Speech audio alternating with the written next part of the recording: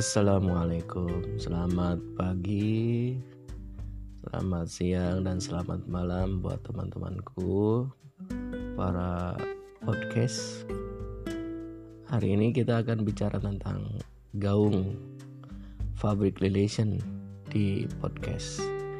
Podcast sangat berarti sekali untuk kehumasan atau public relation. Saat ini sudah banyak kita temui podcast tentang kehumasan yang mengudara di berbagai aplikasi, baik organisasi, lembaga, perseorangan, berlomba-lomba untuk menuangkan pemikirannya melalui audio dengan podcast. Banyak sekali contoh-contoh beberapa public relation podcast, misalkan podcast VR Talk, ngopi atau istilahnya ngobrol VR, dan masih banyak lagi. Fenomena ini cukup unik bagi kita semua, mengingat seorang public relation atau humas biasanya lebih banyak tampil secara visual dalam menjalin relasi.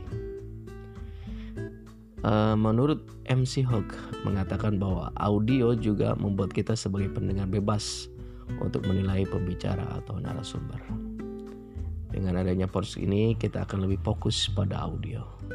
Audio adalah media yang kuat dengan resonansi efektif, sehingga membuat kita dapat menangkap sebuah narasi pribadi yang intim.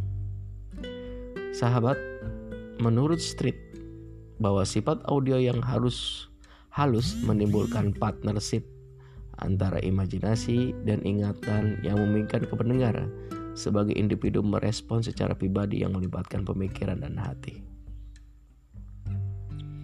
Karena menurut Anne Ferrald, seorang ahli psikolog dari Stanford University, menyatakan bahwa suara adalah sentuhan di kejauhan. Ketika kita akan bicara atau menyampaikan suatu pesan melalui audio, kita membutuhkan keterampilan jurnalistik. Kita sudah ketahui bahwa public relation saat ini terfokus pada 5 variabel umum.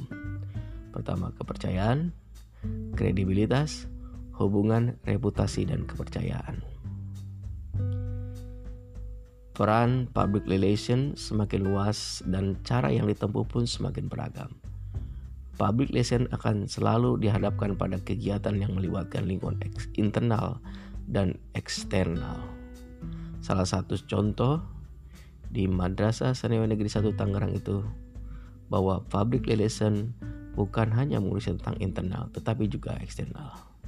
Makanya kita memerlukan yang namanya podcast yang dapat menciptakan beberapa peluang untuk membuat suatu jenis pekerjaan menjadi lebih humanis untuk dikonsumsi publik, khususnya jenis pekerjaan yang terkait dengan pelayanan masyarakat, akademik maupun non-akademik. Di sini kelebihan podcast. Yang pertama, podcast sering mengambil bentuk kolaboratif.